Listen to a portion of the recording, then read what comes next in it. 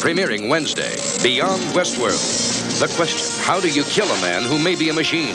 A scientific genius has built human-like robots programmed to endanger the world. He's planted a robot on a nuclear sub. The mission, locate and destroy it. Watch Beyond Westworld, premiering Wednesday at 8, 7 Central.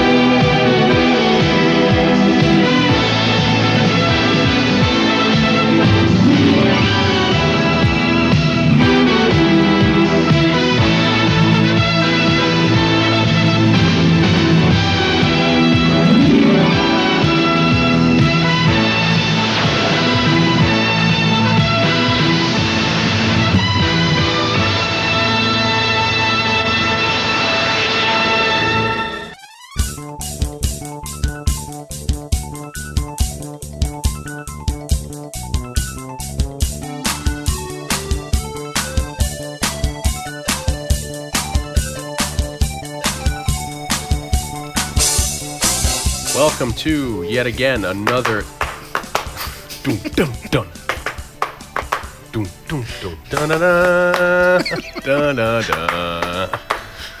Welcome to another stirring and exciting and controversial episode of Saturday Night Movie Sleepover. This one's controversial? Yeah, they're always controversial and rather epic. I'm Dion Baya, joined with Jay Blake. As always, happy to be here. And this week we're going to talk about a huge movie, and I don't know, it's just big in scope and everything. It could be an important movie. It is very possibly important. the most important movie we've done so far. Yeah, I think you might be right. It is 1984's Terminator, Jim Cameron's Terminator, and it is pretty epic. I don't even know where to start with this. Let's see. What I like to think about with this movie, I mean, clearly, you and I, alive in 1984. Yeah. Probably even saw it. I didn't see it in the theater, I know that. I didn't see it in the theater. But probably saw it not too long after. My history with it is that my father had HBO, and he taped it the night it premiered on HBO. So my tape used to have the dun dun dun dun dun, you know, the Saturday Night HBO opening, and that was the tape. And I put this, and I don't know why. Yeah, so that's like 85. I don't know why I was allowed to watch this movie, but I was. And then I took this tape and I went around to all my friends' house. And you gotta see this. Yeah, and I showed it to everybody, and to the point where some kids, I remember this one kid, Dominic, I won't say his last name, but he was so upset he didn't want to watch the violence, so he walked out of the room. Yeah. And his mother was like, "It's okay, Dion. He doesn't want to see this." And as opposed to saying like, "You should turn this off." Yeah, Dion, this isn't really suitable for a 7-year-old or a 6-year-old. And she's just like, "Don't worry, he'll grow a set of balls when he's older." So I was like, okay. I guess she wanted to watch Terminator. Yeah. So, but my point is, 1984, young Dion and Blake. I think when you're a kid, at least, you know, our generation, you know, in previous casts we talk a lot about G.I. Joe and the Transformers and stuff. I mean, I think as a kid with an imagination, and you watch something like a movie that is fucking awesome, and crazy in scope, as a kid you're like, yeah, this is how it should be. Yeah. You know, like this is what my brain is like. You know, this is my imagination. But I often think about with Terminator, like, what did someone older, like, what did our parents fucking think when they saw this movie? Because I can only imagine that it blew people's minds. Like, how could it not? I don't know. I remember the joke when I was very young. My dad, he probably just like joking with me, but he said he saw it in the theater. And the scene in Tech Noir when the Terminator gets shot and falls down, Schwarzenegger's character, my dad's like, "I thought the movie was over." Yeah, I remember him saying that to me when I was little. Then he gets up and starts firing his Uzi, and I was like, "Oh, Dad, you're crazy," you know. And also, you know, not knowing If people do it blind, like how it was promoted. like a very low budget movie. We're gonna, of course, we know that. Well, I mean, we're gonna get into a lot of that, and a lot of it being very different than it is in my mind, than it was in my mind in terms of production values and stuff. It is a very low budget movie and very raw. But we're not saying that in any that probably only helped it. Yeah, no, I'm not saying it's a bad. It's a bad thing. It's just for post production. They probably didn't have a lot of promotion. I think it was word of mouth, and then it got so big. People in hindsight, like in my mind's eye, watching it this time, like it's a lot less polished than I remembered, and that didn't take away from me enjoying watching it this time. But not knowing, not remembering, not knowing how it was promoted, I'm watching it this time, trying to imagine that I had never seen it before. Trying to put myself in that mind space. With a midnight screening in '84. Yeah, trying to think of were we at that point, did we know? Obviously, Arnold Schwarzenegger kills somebody pretty early on. So we're initially we're cued in that Schwarzenegger's character is not a good dude. But what do we know about Michael Biehn's character? Well, not knowing, do we know that these two guys are going to be pinned against each other at some point? Just trying to think of what was already given away in commercials and movie trailers and I stuff. remember watching it, and I don't know if it was because I saw it and then I took the tape and went around to all my friends' house. I could watch it with anybody who would want to watch it with me, or people who didn't want to watch it with me. I'd force it on them. And I remember either their speculation about it or maybe me having this idea that you didn't really know up until the climactic scene at Tech Noir, the club. You didn't know really what was going to happen. You knew that Schwarzenegger's character was killing people because he kills 2 or 3 people before. But you don't know what Michael Biehn, Kyle Reese is going to... You don't really know what his role is yet. You don't know if he's also going to be trying to kill... But then I guess you would think, us 35, 36-year-olds going to see the movie, we'd kind of feel like, okay, he's the protagonist in it, and Schwarzenegger's the antagonist. You'd kind of see... But who knows? I mean, it could have went the way that, I don't know. It's the age of, the anti-hero. Yeah. It's actually a little bit past the age of the anti-hero, but, anti-heroes have become a thing. So, but you had the Chuck Norrises, you had the Stallones in the theater doing, Rambos. Yeah, but you could have had, who knows? There could have been, some crazy plot twist that... Well, there kind of was. The Terminator was the good dude. Yeah, which showed up in the second one. I know you and I especially talk about that there's, I don't know if there's a lot of them, but there's a couple examples for me and for you of the perfect movie. Yeah, you cite Back to the Future. I think Back to the Future, brilliant. Okay, and we're talking about a perfect movie in the sense where the script is so tight it can be taught. Yeah, and there's not one. To me, I feel like the script for Back to the Future is airtight. Yeah, and it could be taught in a class of beats, breakdown. Its of dramatic acts. structure is to the it's textbook to the T, and not in a negative rules are meant to be broken kind of way. Just that just there's a clock and everybody's motivations are perfect, and that's the way I feel. And there's not a lot of and also I think that the parameters of this is there's not a lot of bullshit, or there's no bullshit that doesn't directly... Everything's advancing the plot. There's nothing that's well, what about this character? It's no, everything is purpose, every shot, everything is in there to advance the plot.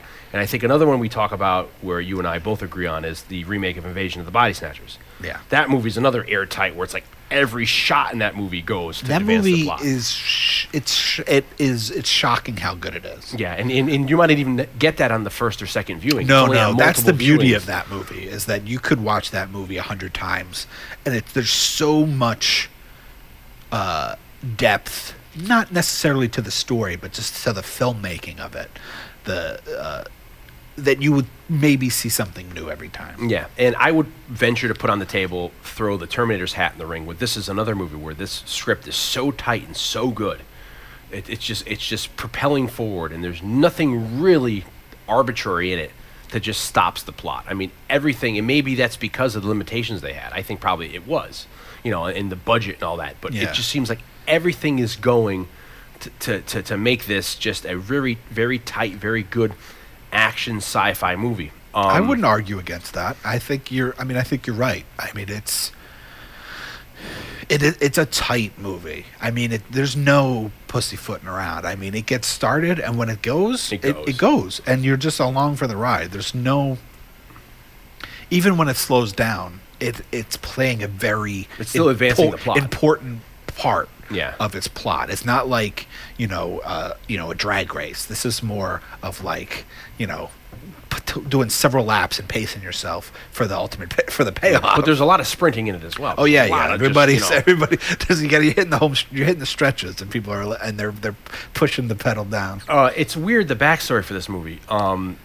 Cameron at the time was working for Roger Corman and was doing special effects work, and then also I think it's Cameron. I think it's worth noting. I believe Cameron worked on Escape from New York also as the special effects guy. Oh yeah, you alluded to that before. You told me that. What is the details? I think he does some. I think he did some of the matte paintings and some of that stuff for it. So I mean, he was Cameron was a guy who was working kind of behind the scenes as a young filmmaker, but not necessarily as a director yet. Yeah, he had some sort of weird backstory where he was like a truck driver in Canada for a while, not really following his dream. His parents were really smart. I think he went to school for like engineering or something like, smart.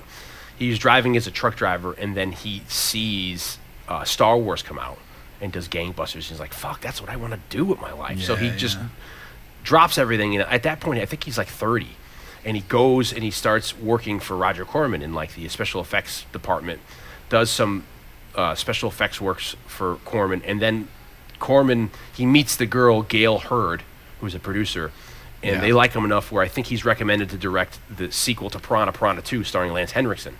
And he starts doing that, and he gets fired, I think, like several times on Piranha 2 because they want him to direct it a certain way. And Cameron's like, no, I have a vision. And they're like, fuck it, we want you to do it the way we're telling you. And they're like, no. So they fire him, but he goes to Italy, or he's in Italy shooting it, and he takes it upon himself to like sneak in to like the offices where they have the footage, and he like takes the Piranha 2 footage and starts like himself like cutting his footage in like an editing suite until he's like kicked out of there. And there's weird urban legends where he went into a police station and stole like a police uniform to be able to get access to get into the studios to get access to his footage for Piranha 2. But needless to say, he's so stressed out that what's going on with Piranha 2. He's in Rome. He's also, I think there's also part of that is that he gets sick. Well, he gets the flu because he's sick there, and he has this crazy dream while he's in Rome of the Terminator, and it's basically the Terminator coming out of the fire, and it's an android, the endoskeleton, and also the endoskeleton cut in half, and very much like a slasher movie, he describes it, where it's like got a butcher knife cut in half, and it's like dragging itself with the knife cut in half at its victim, and he's like, that's a great idea. And he comes back home, and he also, and this is something I don't know if he ever admits to, but they were sued and they had to give like a credit to him. There's a Harlan Ellison short story, which basically is the beat structure of the Terminator, where it's like takes place in the future, goes back in time travel. So I don't know if he was reading sci-fi at the time, and I think the story is older. The story's from the 70s or 60s. And as much as Harlan Ellison is a great sci-fi writer, I've heard that he like sues everybody. But I think here he had validity, and I think they settled because at the end of Terminator there is like a special thank you to Harlan. They have to mention him in the credits. Like we did rip off him a little bit. But needless to say, Cameron really he has this great idea. He pitches it. He tells the woman in it, Gail Hurd, as a producer. He's like, I have this great idea. He pitches the idea. They're like, oh, this is great. Through the Corman workshop, he has a friend that works with him that has a connection to Orion. He goes, pitches it to Orion, and Orion's executives are like, well, that's not really a sci-fi movie. And he's like, it is. There's time travel, there's robots. What are you talking about? And they're like, well, it's a love story. He's like, yes, it is a love story, but that's the beauty of it. It's a love story, it's a sci-fi. And they're like, they don't really know. Finally, it gets to the CEO of Orion, and Orion's like, the CEO's like, it's great, let's do it. and he wants Lance Henriksen to star as the lead. Yeah. They suggest OJ. And he's Yeah. like, because OJ was a huge actor. OJ Simpson was a huge actor at the time, and he's like, no, I have an idea.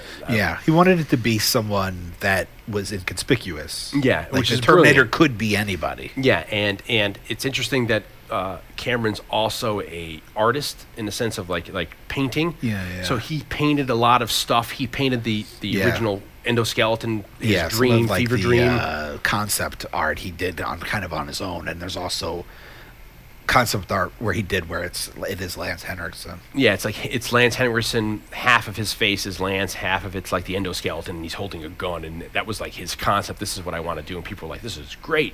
So he pitches. He wants Dick Smith, who's involved with Roger Corman, to do the makeup work. And Dick Smith. Shout out to our Dick Smith post. We love Dick Smith. the cast. Yeah, again, if please go check out podwits.com. Blake and I do a side cast there. We did a cast on our great, notorious Dick Smith story that we have. that our night with Dick Smith that we had. So please go check out that Evening cast. with Dick Smith. I think that was even what the cast was called. So go check out podwits.com and our podcast about Dick Smith and our evening with Dick Smith. But as a testament to how great Dick Smith was as a gentleman, he said, hey, look, this story is great. I love it, but I don't think I'm the right guy for this. I think you should give it to this guy, Stan Winston. And they're like, who's Stan Winston? And then we find out who Stan Winston is, because he goes on to do, Terminator. He does Aliens. He does Predator. He does a whole bunch of Pumpkin. Director of Pumpkinhead. Yeah. So, and then Stan, we're getting a little ahead of ourselves, but Stan really says, well, we didn't have to really do any kind of background preliminary art pre-production because James Cameron had already done it for us. So they get greenlit to go, and we have Arnold Schwarzenegger enter the equation because at the time Conan had just come out, and his agents and the people at Orion are suggesting they put Arnold in as the protagonist in the movie. Yeah, to play Reese. Reese's character, the Michael Biehn turns out to be character. Schwarzenegger and Cameron have lunch, and they both agree in their heads while they're doing it that Schwarzenegger is miscast if he goes out for this. They should swap roles. And it comes out. Come with me if you want to live. Yeah, and it comes out later on that a lot of people, that was Schwarzenegger's idea in his head, and people were like, you shouldn't do this. A lot of, he was just getting a start in Hollywood. He was just getting a hit, and they were saying this is career suicide if you play a villain. And Schwarzenegger, to his testament, because a lot of people think of him as like a mindless idiot, he was a millionaire by the time he got famous because he was over here being an entrepreneur with real estate. And he made a lot of money. Bricklaying business. Yeah, and he made a lot of money. He was a savvy businessman before he even became like an actor. And he was Mr. Universe. He had the fortitude to be Mr. Universe, which is documented in what's the name of that documentary? Pumping Iron. Pumping Iron, yeah. So he thinks no, I'm suited as the Terminator, and he pitches it to Cameron. And although it wasn't Cameron's initial idea, Cameron's like, oh, okay, that's pretty brilliant to have Cameron's initial idea of the Terminator was to be, like we said, the Lance Henriksen, someone who blends into the crowd that's like a snake, or Lance Henriksen, who was up for the role, his idea was it was going to be like a praying mantis, where he was going to be very nuanced, and Lance had such an idea for the role that he showed up at the audition with aluminum foil over his teeth and stuff. Scared the hell out of the secretary because he's sitting in the waiting room in character as the Terminator with aluminum foil on his teeth, and they found, this is Lance. We worked with him in Piranha 2. Don't worry, he's not a nut. He's in character for the role, and it was almost going to get cast to him, and it's really weird. I was thinking for this cast we should almost start a what if segment for our podcasts. So we should think about what if Lance Henriksen had played the Terminator? Yeah, Schwarzenegger played Kyle Reese, or if OJ played the Terminator, Schwarzenegger played Kyle Reese, Dick Smith did the makeup. That's a big what if for this movie, because there's a whole thing with every movie that what if this person was originally cast or whatever, it went a certain way. So I think that's an interesting game we should play for any other casts coming up. What if? So Lance doesn't get the role as the Terminator, but he gets a role as a really good part in the movie anyway, as one of the cops with Paul Winfield, who's a great actor who's passed away. And Schwarzenegger gets the role as Terminator. I'm going on a bit. Michael Biehn auditions, but at the time he's doing he's auditioning for Cat in a Hot Tin Roof, the Tennessee Williams play, Cat in a Hot Tin Roof.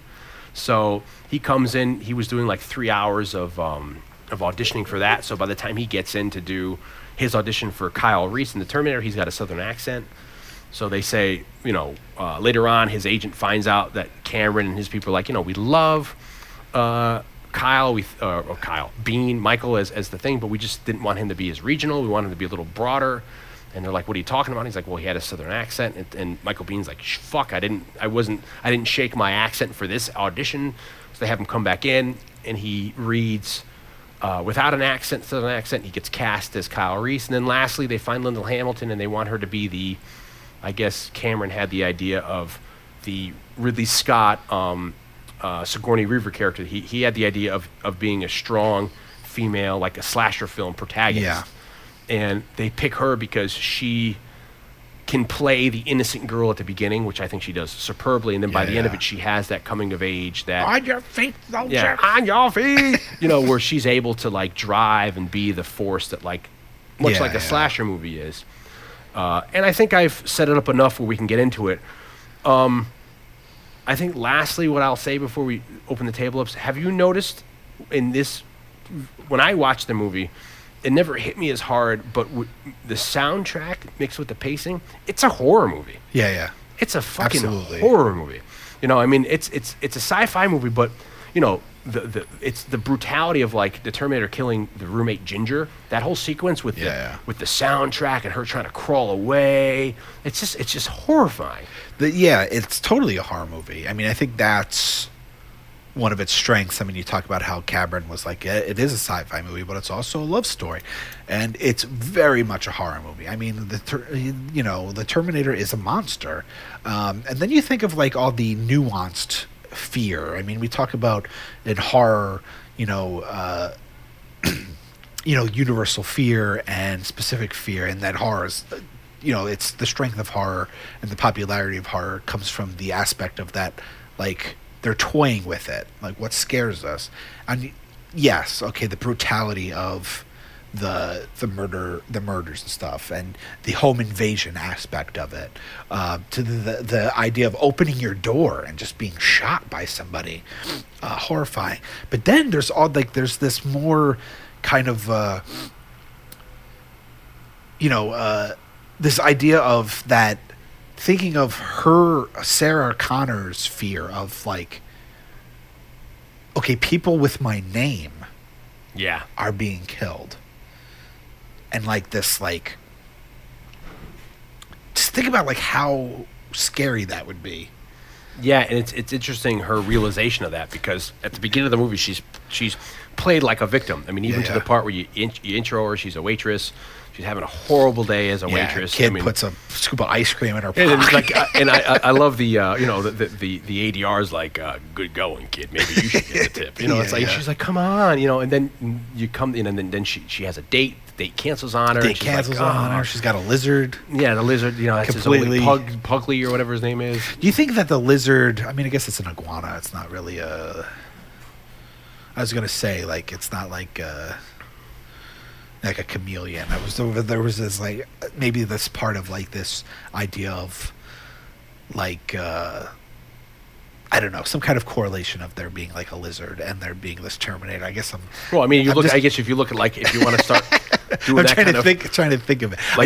Film theory. It's she's taking care of the iguana, and then at the end of the day, she ends up at the end of the movie taking care of Reese, her protector. Yeah. And there's there are these subtle things throughout which I think goes to what you're talking about with kind of the perfection of the script. Even her message on the answer machine. It's you're talking to a machine. Oh yeah, fooled you.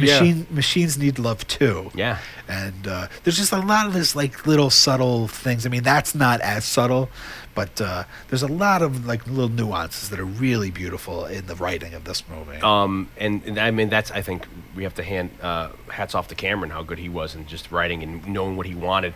And another interesting thing that I guess goes into the what if area of this is that they were planning to shoot this in 83. I think they were thinking the spring of 83.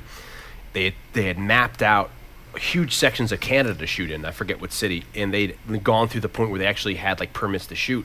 And then Dino De Laurentiis found out that Arnold was going to be doing this movie. He's like, no, I want Arnold to have another role at Conan. And he pulled some sort of, I don't know what he did, but he told told Arnold that you have to come back and do Conan the Destroyer. So they had to stop production down because they didn't want to lose Arnold for this role. So they had about 6 months off where they sat around and do nothing while Arnold went and shot Conan. And I think in foresight, if that's the right word, that Cameron and everybody said that was a huge benefit for the film, because they were able to, with the time they had, they were able to. Cameron actually just storyboarded every single shot of the movie. They had to regroup, rethink a lot of the stuff. They set it now in L.A., which I think is brilliant, and they had enough time to do enough where another side story, which has nothing to do with this podcast, but in that time. Cameron had an in at 20th Century Fox, and at the time, 20th Century Fox wanted to do the sequel to Aliens. They wanted to part away. Ridley came back. Ridley's like, I'm ready to do a sequel, and they're like, well, Ridley, we don't really want to go your route again. We want to make it a little more action film, so we're going to not use you, Ridley Scott, for the sequel. And the in that they had, that Cameron had at Fox, gave Fox a copy of the Terminator script. They loved it so much, they said, well, let's see what this guy would do with the Aliens. He came back in the 6 months while they were on standby to shoot Terminator with all this concept art, with a whole like phone book of an idea of what he would go with Aliens, and they loved it so much that down the road they ended up using all his painting and artwork that he did for Aliens to be the concept stuff that they use for the production of the special effects and the aliens and the technology and the Marine gunners. And he basically got the job, and I guess, I don't know if he knew at the time, but the executive said, if Terminator is a hit, this is our guy for Aliens. And it ended up being a hit, which was great. But it's just interesting to see how much of a genius or just whatever you want to call Cameron, that in the 6 months of pre-planning another film, he's able to take the minute and write up all this shit that will eventually, in 2 or 3 years, in '86, turn into Aliens, the sequel to Alien. That's amazing.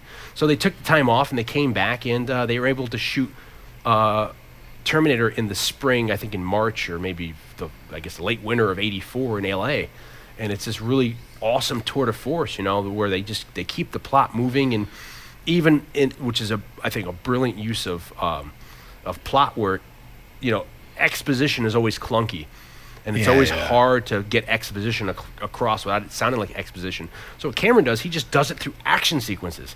So there's that whole thing where Kyle Reese is escaping. Got to explain it to her, and he's explaining it to the audience, but he's doing it while they're weaving through the streets and they're getting away from the Terminator, and it's just like it's such a great way to just dump your exposition on your lead character and your audience. Through just action. Always surprised that Michael Biehn didn't hit it bigger. Yeah, I am too, because I think he's great in that. He's good in Aliens. He's great in the Abyss. Great in the Abyss. Really great in the Abyss. Great in Tombstone. Yeah, Johnny Ringo in Tombstone.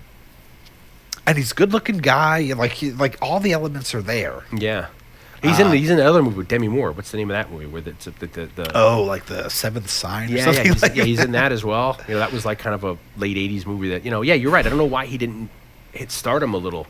There's some people we've talked about with Bruce Campbell. There's some guys where you look at them and you're like, everything's there, but what happened? Why didn't it hit? Yeah, that just goes to show you what a crazy business it is.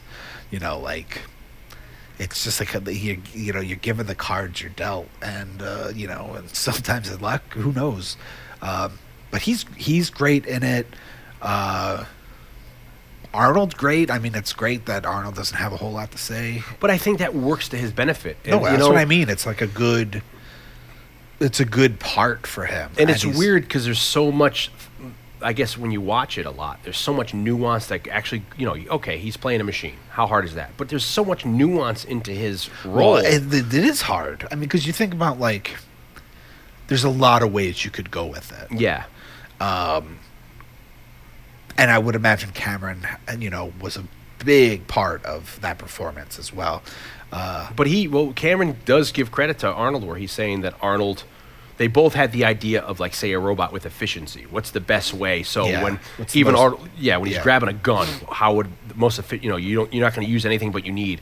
But Cameron gives the credit to Arnold, where there's the scenes in close up where, like, say they're in the Arnold's commandeered a police car, and they're in the alley or the garage, and he's looking, and Arnold's almost like a shark, so it's like his eyes move first, then his head. And Cameron says, he didn't realize the brilliance until he went the next day and they're looking at the dailies, and it's like, oh my God, it's like all the efficiency of your eyes, and I think it's really cool that Arnold doesn't have a lot of lines, because when he has lines, they're that much more ominous, and it's deadly. And there's not a lot of cast in the movie, but there's a lot of, like, recognizable. Bill Paxton's right at the beginning. One of the punks with him is the dude who ends up being the bad guy in Cobra. And he's in a lot of stuff nowadays. Yeah, he's in a lottery commercial. Yeah, he's in a lottery commercial currently in New York State right now. You have the great character actor Dick, what's his name? Who plays the gun owner, who's in Gremlins, who's also Roger Corman. Who's in Bucket of Blood by Roger Corman. He's also in the St. Valentine's Day Massacre. All Joe Dante's movies. Yeah, he's in it. He plays a cameo. We have Lance Henriksen with Brad Winfield, who are two characters which I think they should have their own comic or movies. The two of them just they could be such cliched characters, but they do it in such a way where it's just so fun. They have a great chemistry together. And they berate each other, but it's loving. Yeah, and it doesn't feel forced. And there's just, like, the funny things, like, about, like, give me a cigarette, and then he's already holding one, and he kind of like shrugs it off. He gives Lance gives Paul Winfield the thing, and he's like and Lance is telling him the stuff on there, and then he's reading it, and then he's like, he has glasses, like, these work, like the glasses. Or at the end, he says something to him, and then Paul Winfield turns around and goes, "Yo, mama," to, like, Lance. It's very good. But the plot moves, and, like, basically, if you don't know the story of it right now, is that they're at the beginning of the movie. Schwarzenegger shows up, you don't know who he is, and he has a mission. He goes to the phone book, finds 3 Sarah Connors, and he systematically starts trying to kill all 3. Michael Biehn comes in. They meet. It all climaxes the first big sequence. They meet at a bar, which is cool, called Tech Noir. And you find out that Michael Biehn has been sent back to protect her against the Terminator, who's targeted her for termination because of this post-apocalyptic war against machines, and the yada yada. Yeah, that John Connor, her future son, is going to rise up and help the humans defeat the machines. The machines thought that, hey, you know what? Let's send a Terminator back. It's as they call it, a retroactive abortion. If they're able to go back in time and kill her, they won't have this problem in the future. And this is then Bean's got to keep her alive to have her destiny fulfilled. And that's basically the movie. It's also very, and like you said, very much a love story. Like, Bean's motivation, besides his orders by John Connor to protect his mother, is that he loves her. Yeah, but do you think he travels through time for her? He says that to her, like, "I did it for you, Sarah." It's like you're like, "Oh my God, it's such a great." Do you think we're speculating, of course, now. Do you think Kyle Reese knows that he's John Connor's father? I'm sure John Connor knows. So, but I don't know if John Connor are going to tell Kyle. I don't know. I mean, that's the interesting thing about science fiction movies. And, I think I believe we did a whole cast on time travel. We did, which is also on the sidecast. Check us out at podwits.com. That's kind of the beauty of telling science fiction time travel movies, is that it becomes thought-provoking in that you start dealing with, like, alternate realities. And because you get to this point where, like, okay, he's John Connor's father, but John Connor sends him back. And then there's a great line that has, I think, a beautiful payoff. Props to Jim Cameron, where he's like, "I used to have this picture of you, and I always used to think, what were you thinking of at that moment? Oh, I know. You look so sad." And he studied every line, every nuance. Yeah. And then at the end, you find out that she's thinking of him in that picture. It's almost bringing tears to my eyes. I actually just got a little and especially like at the end of Act 2. There's a flat, and that's another thing to go about how good this movie is. But my point is, there's always this question of, like, what came first, the chicken or the egg? Yeah. And you wonder how many times has this played out. You know what I mean? Yeah. Like, it's like okay, maybe the first time it was some one night stand with some other guy. But now it's played out how many times where it is Kyle Reese or it's somebody else, or it's mind boggling. Yeah, and you could think about it and theorize it forever and never have a definitive answer. Yeah. And that's kind of the beauty of time travel movies in a way. And it's a whole other animal. I mean, and this one, like it is thought provoking. And like I said, you could wrestle with it and you could come up with a million theories. And it's one of the things that makes a movie like this kind of great, is because like there's meat to chew on. You know what I mean? It's not just just a very, not that there's anything wrong with kind of like an action plot where it's very clear what the objective is and what's going on, but this is that, but it also has like this underbelly of like really interesting, thought-provoking science fiction. And that makes it so much sadder at the end of Act 2, where he has the flashback of the Terminator infiltrating his future world and kills everybody, and Kyle loses the photo and you see it burn away. And it's like, it's so sad. And it's, there's this weird thing which I realized this time around, like that flashback. Yeah. It's like, I feel like watching it this time, it's like unclear which one of them is having that dream. Yeah. It's very She's ambiguous. like, your world is crazy. whatever the line is. She falls asleep, so he's talking to her, she falls asleep. And then he wakes her up. Yeah. But at the same time, she can't be having that dream because that's actually what happened to him. Yeah. So it's also very, this like weird, very and it plays on like this higher connection level that they might have in a very subtle way that's never paid off. And again, like there is like this moment of like are they sharing the dream, something, or does she know on like a more metaphysical level than what's going on? And that little flashback tells the whole story of the humans in that world. You have just the people crying in the background. They're catching rats to live. I think that flashback and some of the lines by Reese though kind of make things not work for the next movies. Yeah. And that he's like, I had to wait for him to attempt something, so I knew who it was. The Terminator in that dream is not Arnold. Well, because I guess it looks like that he when he's talking about the exposition when he gets her into the parking garage when they're switching he's cars. Like, well, we can't tell who they are. Yeah, they used to have rubber skins. We can spot them easy. And I guess maybe which you kind of lose the canon in the other movies, that there's more than one. There's not model. Just a Schwarzenegger. There's not a Schwarzenegger model. There's Schwarzenegger's, he's a T-800 Model 101. And I don't know if that means he's a newer model, so maybe the T-800 is the newer model, but maybe Schwarzenegger is the Model 101, but there's maybe 102s, 103s, because there's a Spanish guy that infiltrates them in that scene, in that flashback, that starts killing everybody. And you see his red eyes in the dark, which you don't see with Schwarzenegger, or maybe we don't have the ability to see that. So you don't really know, but it's interesting where, they don't, Schwarzenegger's Terminator is fresh off the line. So it was so much so that he didn't know going back. He says he had to wait for him to make a move so he can spot him, which is brilliant as well. So you have to wait. Literally, he's using her as the bait. Yeah. And I guess since we're on that particular scene, it's amazing. Well, that's what I mean in terms of like, sorry to interrupt you, where she thinks he's the bad guy. Oh, because he's like, she sees this dude stalking. She gets afraid of him. And that's what I mean by like, as an audience member. Yeah, who is this drifter? Like, do we know yet that he is not a bad guy? And she seeks refuge in Tech Noir from him, not Schwarzenegger. And she calls her roommate Ginger, and that's how the Terminator, who's murdering them there, finds out on the machine. He's like, and that's another brilliant.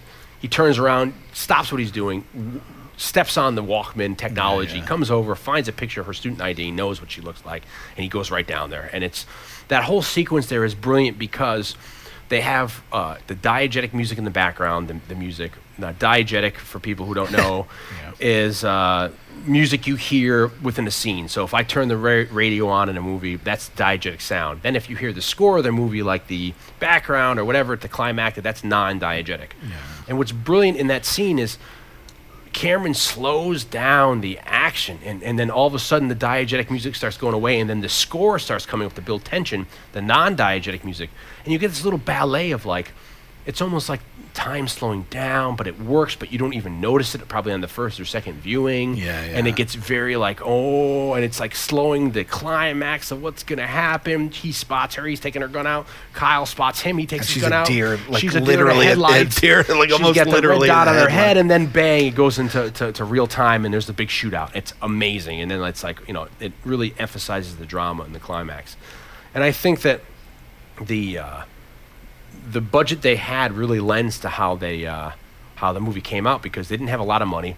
They had a lot of, I'd say at least maybe 80% of the movie shot at night, which at the time the producers were telling them, we can't do that. It's going to, really add to more costs. But he was like, no, it is a night movie. We need to shoot it at night. And I think, of course, he's right. It lends to being a night movie. And also the guerrilla style of filmmaking in that, where they're talking about near the end of the movie that didn't have like enough money, where they're just walking out like they're just grabbing shots. Like, Arnold, put the jacket on as Terminator, go punch this window out and start the car and drive away. And they're just grabbing shots and going away. But it just lends itself to how good the movie is, I think. Yeah, I mean, Cameron is,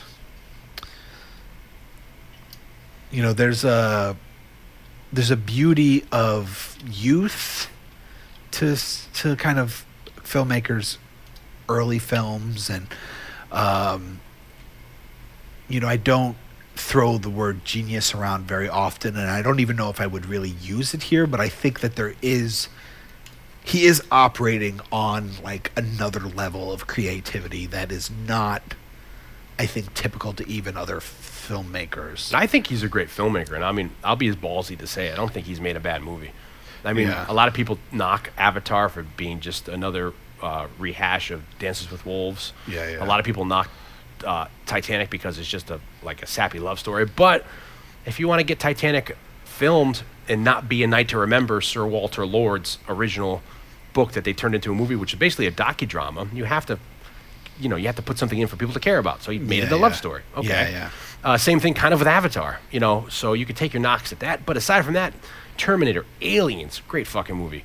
The Abyss, great fucking movie. True Lies, it's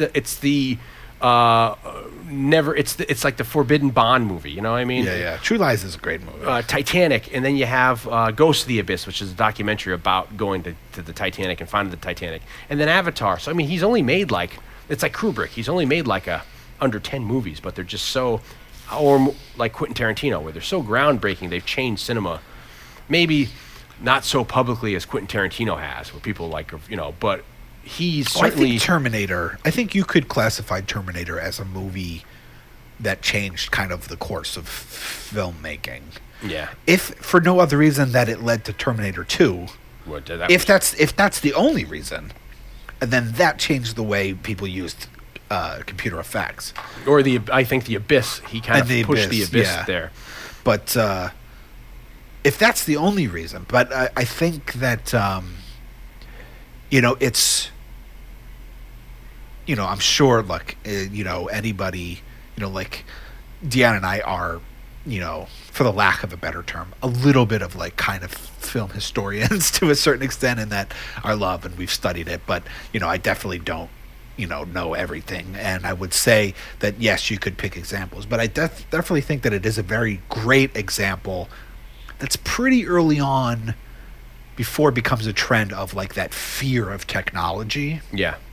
Well, because you were almost the mid-'80s, you're on the cusp of what's going to happen. Where are we going to be in 20 years? Are we going to have hoverboards and cars that fly? All that was very much this notion of artificial intelligence causing technology to be the dominant race. Oh, it basically just it becomes self-aware and realizes that we're the missing link. Yeah, why do we not? Why are we the slaves to this? To these people who slaughter themselves on a daily scale and slaughter all the other beings on the planet. But yeah, I would say that I think it is a groundbreaking movie. I think it's low budget. Like I said, it was surprising to me to see kind of how crude it was to a certain extent. Just that I remembered it differently. I remember it being more polished. I remember you hadn't seen it in a long time. I haven't seen it in at least 15 years, if not more. like even in the beginning when he like, puts his fist through that guy's chest and like he pulls it out, like in my head it was different. It wasn't like the cutting wasn't quite as unpolished as it was in my brain. Yeah. And that's, I'm not saying that that's like a negative. It was just an interesting thing to kind of realize as I'm watching it. I think the effects are great. There's something very comforting to me about seeing like Practical effects? Yeah, practical effects and stop motion and the use of like double exposure for keying and mats and stuff. There's a look to it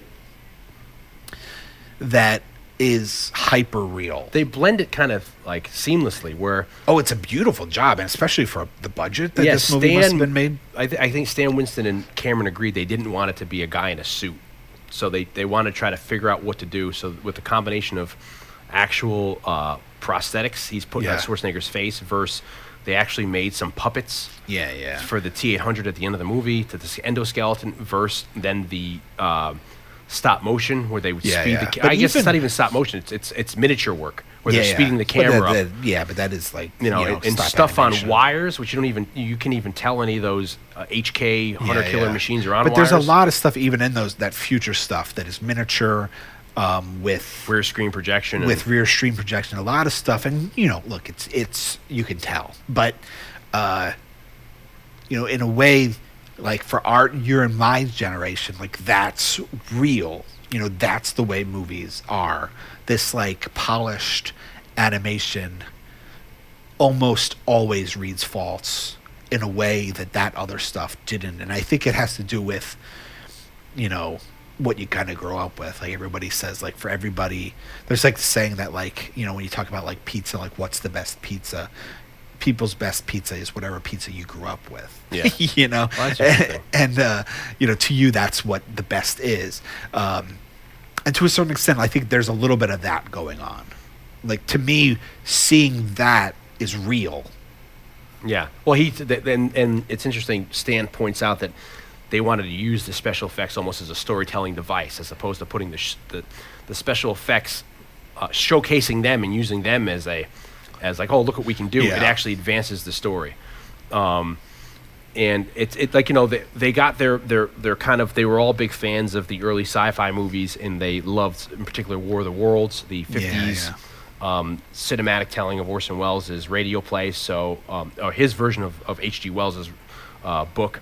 So they took cues from that for like the flying machines, and also Schwarzenegger's practical effects. And I love the evolution of Schwarzenegger's character through the movie, where he takes a licking, but he keeps on ticking. Like there's the scene where outside the alleyway of Tech Noir, he's running after him. They set off they blow a car up. He jumps out, and I never noticed as a child, but you notice at that point his eyebrows are gone. Yeah. He's got this really trendy cut hair because his hair's been singed off. It's fucking yeah. brilliant. Then he rolls off the car because he's singeing, and they put like acid on his jacket so he'd be smoking. That I think one of the writers or producers, I never knew this, but a friend of mine, Luke Whitmire, who occasionally does reviews for the Potwits, he told me that cop, this is 1L19, and that he commandeers the car from. He's one of the producers of the movie. He shows up in Terminator 2. He's the guy that, remember in the mall when Schwarzenegger and the T-1000 have the first face-off, he throws the T-1000 through the wall and he ends up in the store. T-1000 gets up and starts walking away. And I'm sorry. T-1000 throws Schwarzenegger through the wall, gets up, Schwarzenegger walks away. There's the guy taking the pictures, same guy, same actor.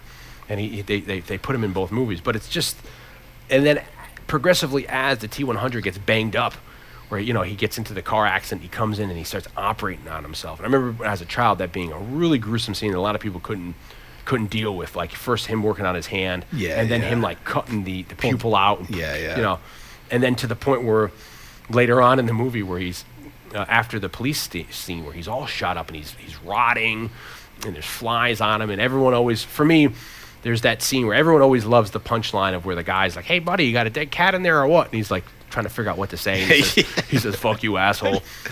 My favorite part of that is the end, where he gets the address of Big Ben or Big Bear where Mom lives. He leaves, and there's this great dolly shot where they're just tracking with him down the hall, and he's And there's, holding like, a black guy yeah, on and there's, the they're phone or holding. something. It's Schwarzenegger's walking in the alley with like he's got a shotgun, he's got a freaking like a machine gun in his air. He's walking down the hall, and there's this black guy walking down the hall, and the black guy makes room for him, and as he passes him, the black guy goes, "God damn!" And then they cut, and it's the best. That's for me is my favorite line in the movie. The black guy's like, "God damn!" But it just works. It works on so many levels. It's really, really interesting. Being great. The scene where he's like in the interrogation room, fucking goes for it. Yeah, Love it's like a monologue, but it doesn't slow down the movie. It's just all giving, and it's done in such a way where they're watching it has already happened, and it's intercutting with the Terminator fixing himself, and then it's almost like you're getting supplied with evidence of what Bean is saying. You know, he's not going to stop, and you see him fixing himself, and he's getting ready to go out. He's going to know, and he shows up at the police station, and it's very funny now, that little exchange where it's like, "I'm a friend of Sarah Connor. I've told her because she's here," and he's like, the guy's like, "No," and he's like, "Where is she?" And then he steps back and he kind of like maps out the situation. He's like, "I'll be back," and it's a brilliant line, and it's one of those throwaway lines where I think it's like where Clint Eastwood had said when he'd done 3 Dirty Harrys, and they offered him the Sudden Impact movie from '83. He didn't want to do it, but he knew at the time that if he did this movie, he was going to make a shitload of money, and he can then do some stuff independently. But he read the line in the script, "Go ahead and make my day," and he goes, "This is going to be, this is going to be it." Okay.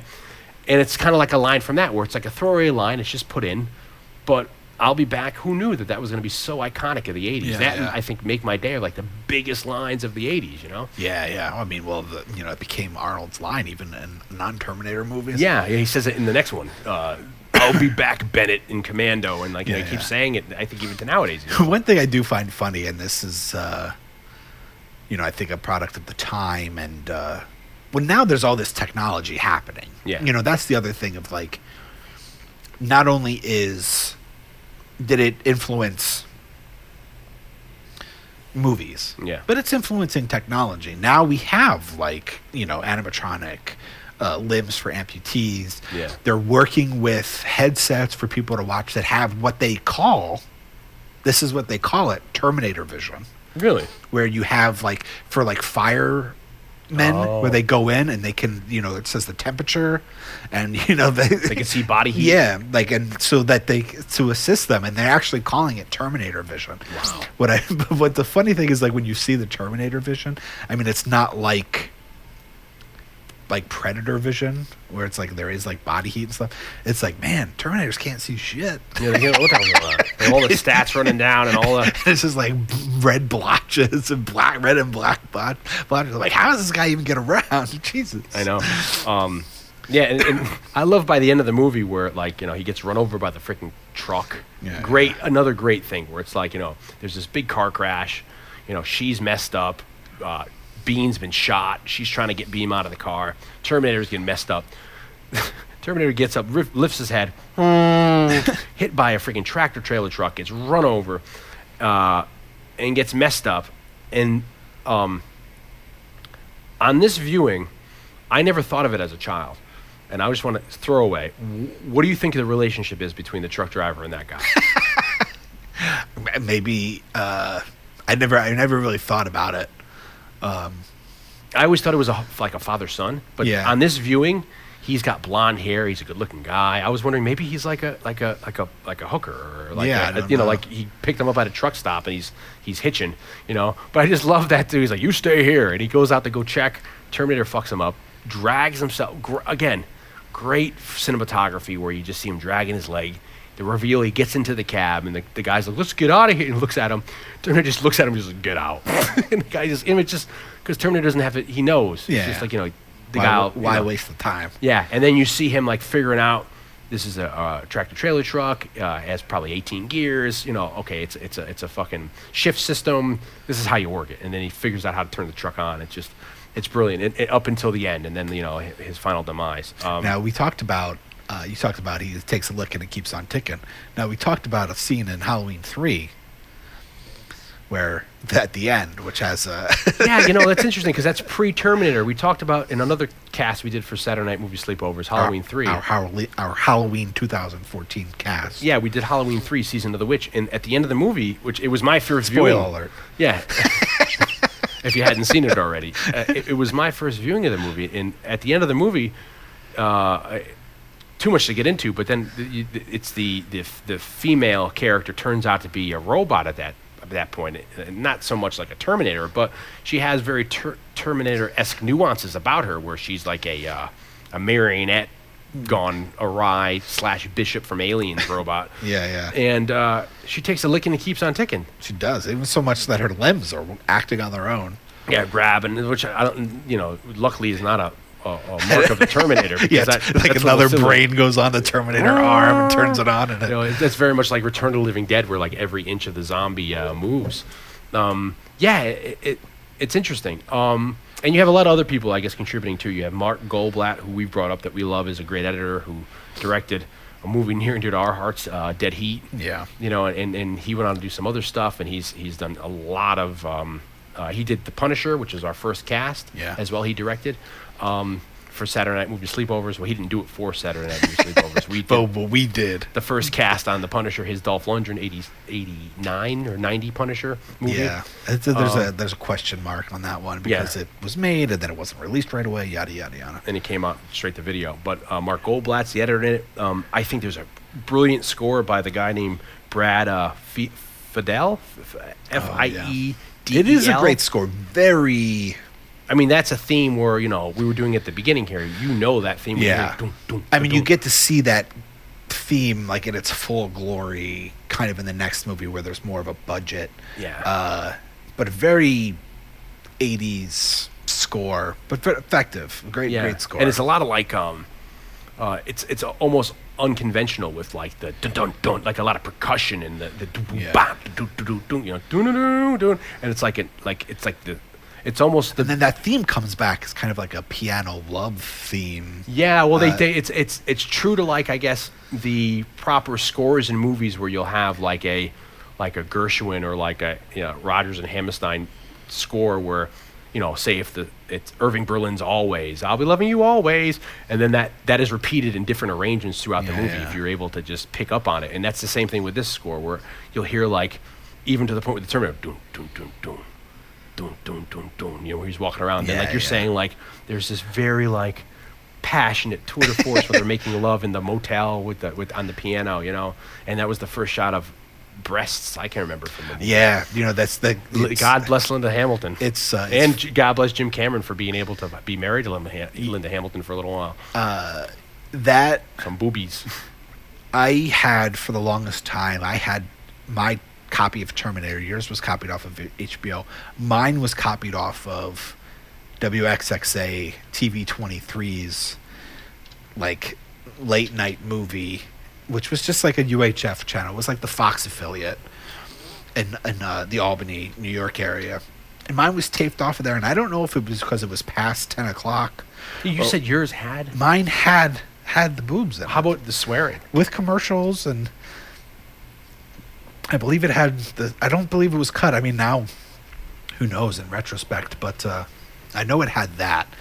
And it was funny because I was watching a documentary on like IFC or something, or Sundance Channel. I can't remember what channel it was, but it was about like sexuality in film, and it was talking a lot about all kinds of things. And there was like this one homosexual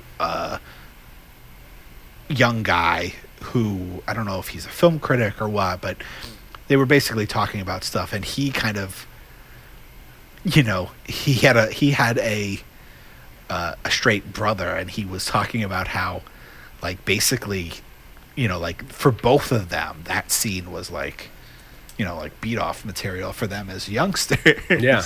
Because like he was attracted to Michael Biehn, and she was, and his brother was attracted to Linda Hamilton.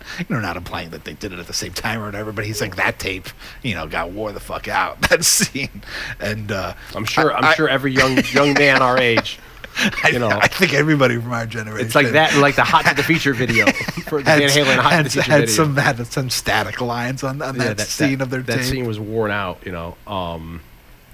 Yeah, it's pretty amazing. And then also, I mean, I guess since we're talking about Linda Hamilton, they said that right prior to shooting, she broke her ankle. So that delayed shooting, and they had to rearrange shooting around her, and they said that they would just wrap her ankle. And to her credit, I mean, there's those scenes where she has to hightail it. She's running down the alleyway at the beginning after Tech Noir, or at the end where she's on that ankle, and she's just freaking what the hell. I when we were seniors in college, I broke my ankle, and fuck it, we just went through it, and I ended up messing it up for an extra 6 months because we were all shooting our own films. And I was walking around with a Nagra strapped to me, which is a reel-to-reel recording device for people who don't know. On a friend of ours was shooting like on a beach, so I'm walking on rocks, and so it's tough to work on a busted ankle, but it turns out to be a great movie. I don't know, have we covered all the basics with the film? I think people don't need to be told how influential it is. Yeah, I mean it's turned everything out, and then it turned out a great sequel. Terminator 2 is it's phenomenal. My heart is still. I mean, I don't know if you want to argue what's the better movie. Oh, I would go with the first one. Yeah, I mean, Terminator 2 is such a great movie. I'm not going to take anything away from that. But it's much more of a spectacle. Yeah, but it's not done in a way that it's not. What's interesting? It's not showing itself off to be one. Have you ever watched the deleted scenes for the first one? Yes. Yeah. With the one where when they leave the tunnel after like the beginning of the third act. Well, there's all this stuff that is. More of the two cops there's a lot of stuff with the two cops, and there's a couple of really nice moments where you watch it, you're like, oh, I wish that was still in there. Or like when he gave at the end of the movie when Lance Henriksen when he comes to the police station, destroys the police station. And that's another thing where it's a little like denouement with the two cops where they all get automatic weapons. Paul Winfield steps out, gets shot by the Terminator, and he's still alive. And then Lance Henriksen's like, Ed! Like, you could tell they love each other. And then Lance Henriksen is killed. And then a deleted scene is when they're escaping, Kyle and Linda Hamilton, they stumble across the dying Paul Winfield. And Paul Winfield, that's how he gets a gun. He goes, you were right. I knew, you gotta save, you gotta protect. You know what's really interesting, though, actually, since we're talking about Paul Winfield?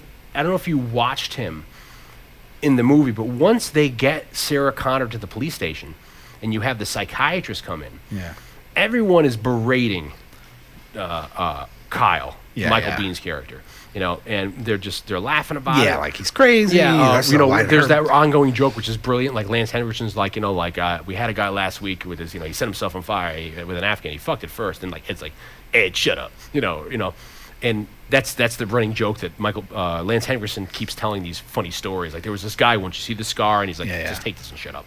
But if you watch Paul Winfield's face, he, I think, is actually in the back of his head. Like, what if he's right? Yeah, because he's the only one that's like not joking around, and he's the one that's like, Doc, turn the tape off when he's flipping out. He's either like, what if he's right, or he's like, this guy's troubled, and this is not a joke. Yeah, or he's seen so much crazy shit in his time as a cop in the Skid Row of L.A. What happens if this is this? But the other deleted scenes are the plot to Terminator 2. Yeah.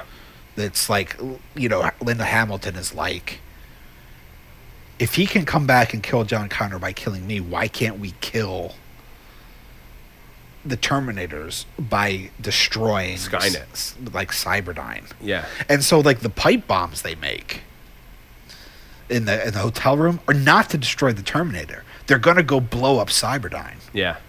And then there's like a deleted scene. Well, actually, the scene's in there where they're like, hey, look at this fucking process or whatever. But then there's a shot where like they load Linda Hamilton into an ambulance, and at the very end, and then it comes up and it's like like it's another chicken or the egg. Like, did they create it, or was it's Cyberdyne, where the end of the climax of the movie happens, and it's like. They're going to it.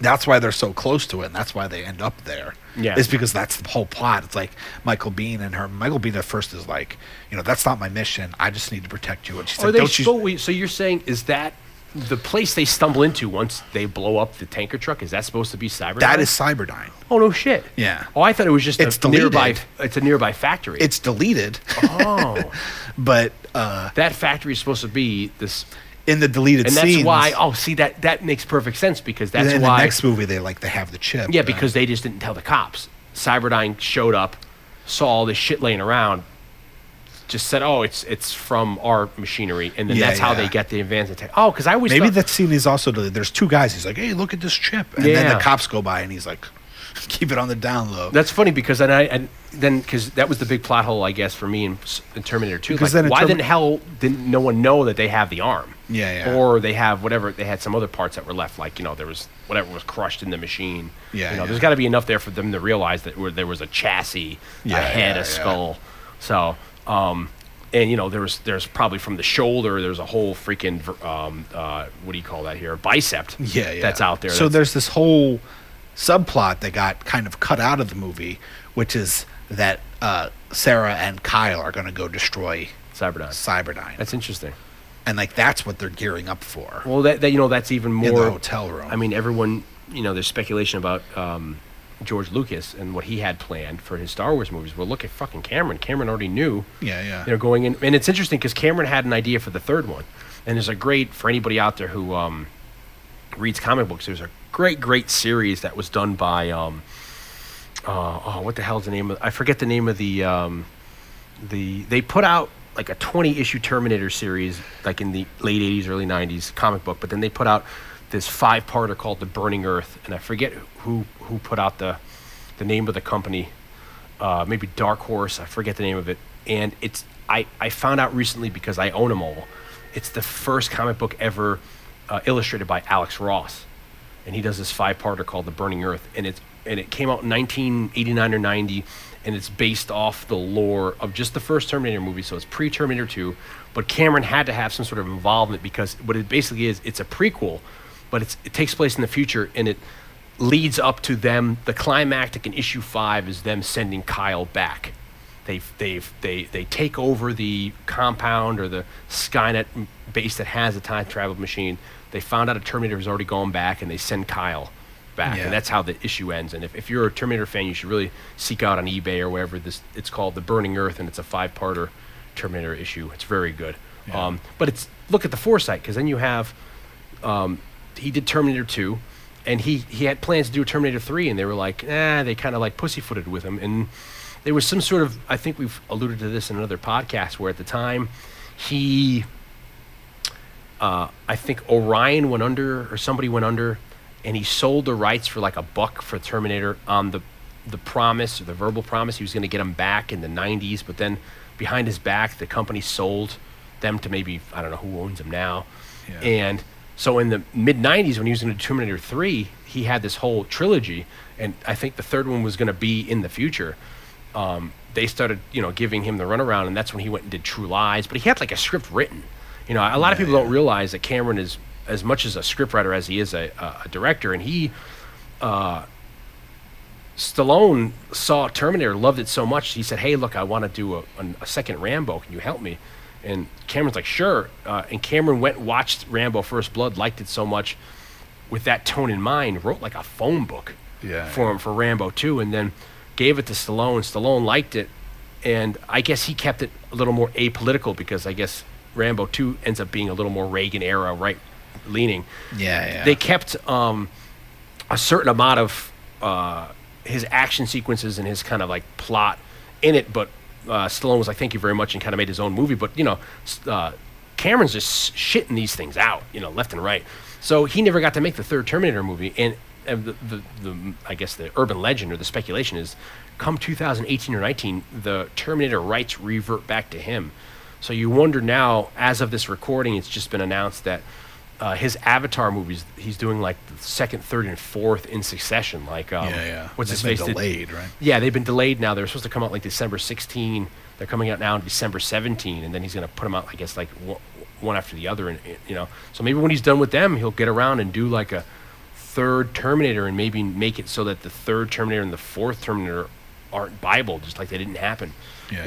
What do you think of you and I saw the third one together.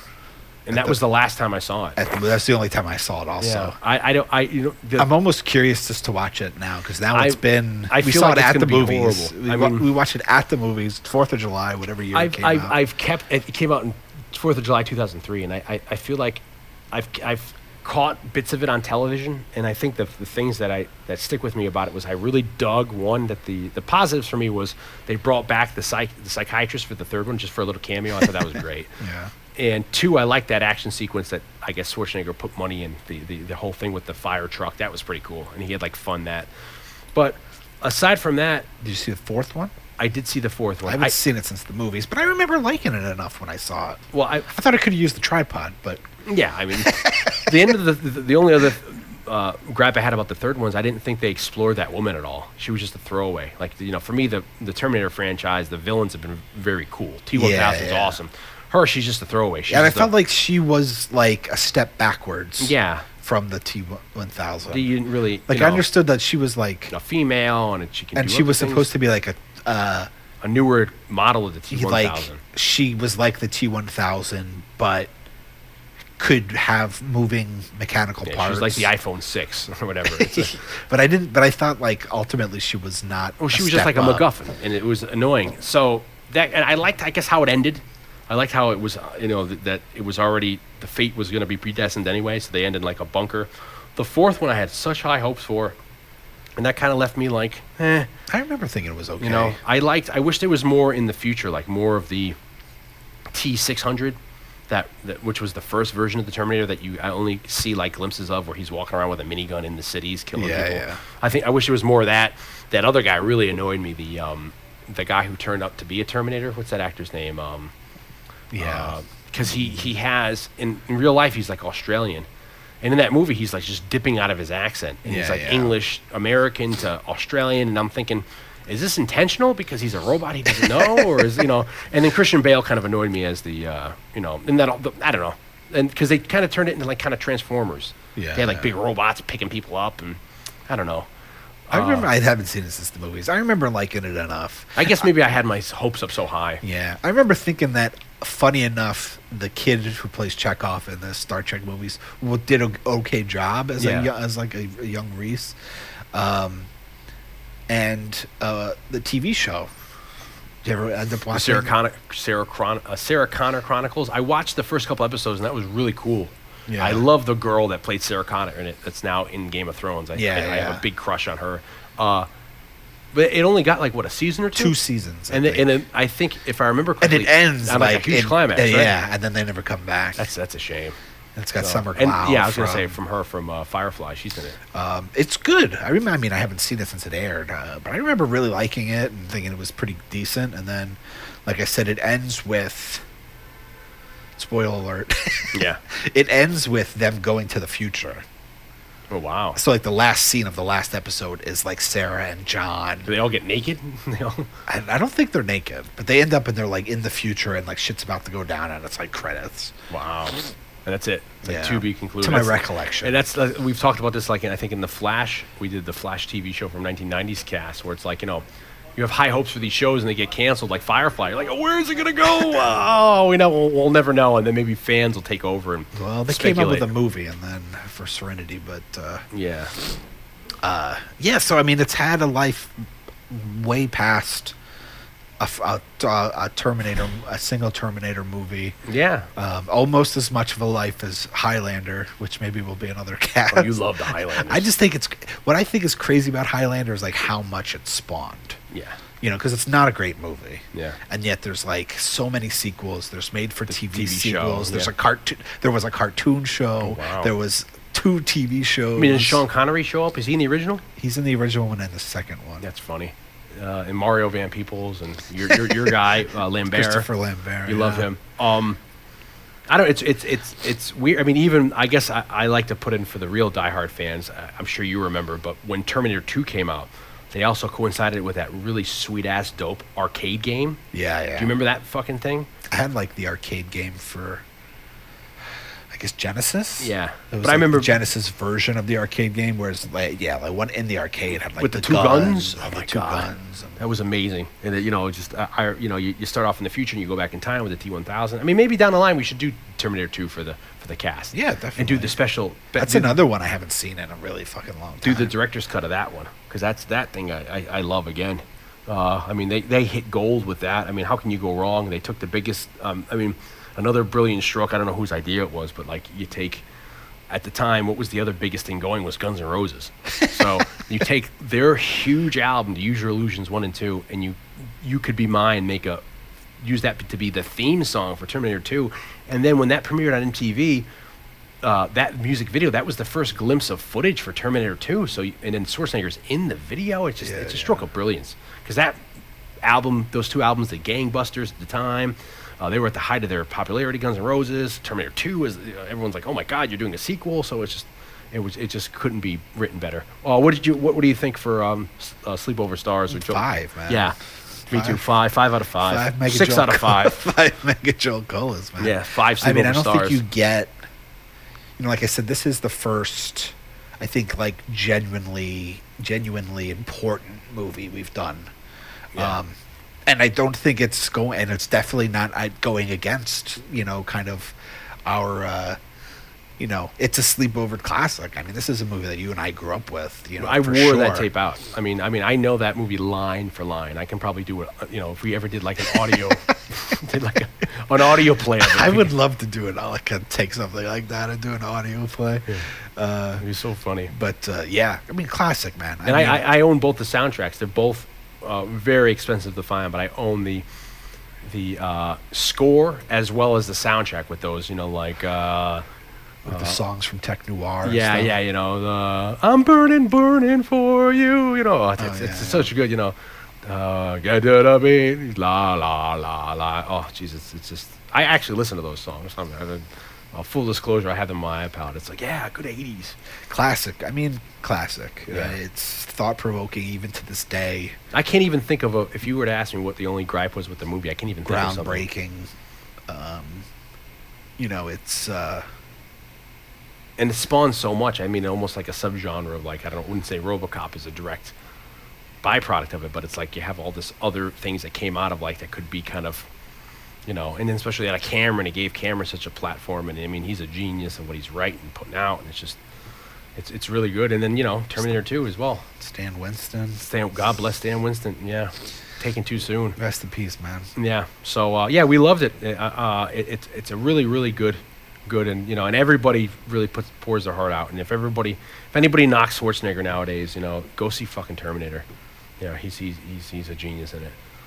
Really well. So, thank you very much for listening, I guess. We'll wrap this up. Check us out on podwits.com. We do a lot of stuff. You and I, Blake, we do the sidecast on podwits.com. Yeah. We're on Facebook. We're on Twitter. You can get Saturday Night Movie Sleepovers on iTunes. Our direct site is saturdaysleepovers.podwits.com. Please email us. Leave us some messages of stuff you'd like us to maybe do in the future that you watched growing up on a Saturday sleepover. Give us comments about the casts, which you agree or disagree with, or any other knowledge we've left out of these things about the movies we've done so far. Yeah, I mean, I would love to hear your stories about, how about your Terminator or whatever these movie stories. Yeah, or if you have a movie, recommend it and tell us your story, and maybe we'll talk about your story while we talk about our stories. Yeah, it'd be really good. So, and Blake, where can they find you? Find my music at jblakeblues.com. Sweet. All right. And check us out, and please tell friends about us and recommend us, and just pass us on, retweet us, baby. So until next time, we'll always be here, and we'll always be watching those sleepover movies. Later. Miren. Allá viene una tormenta. What did he just say? He said there's a storm coming. I know.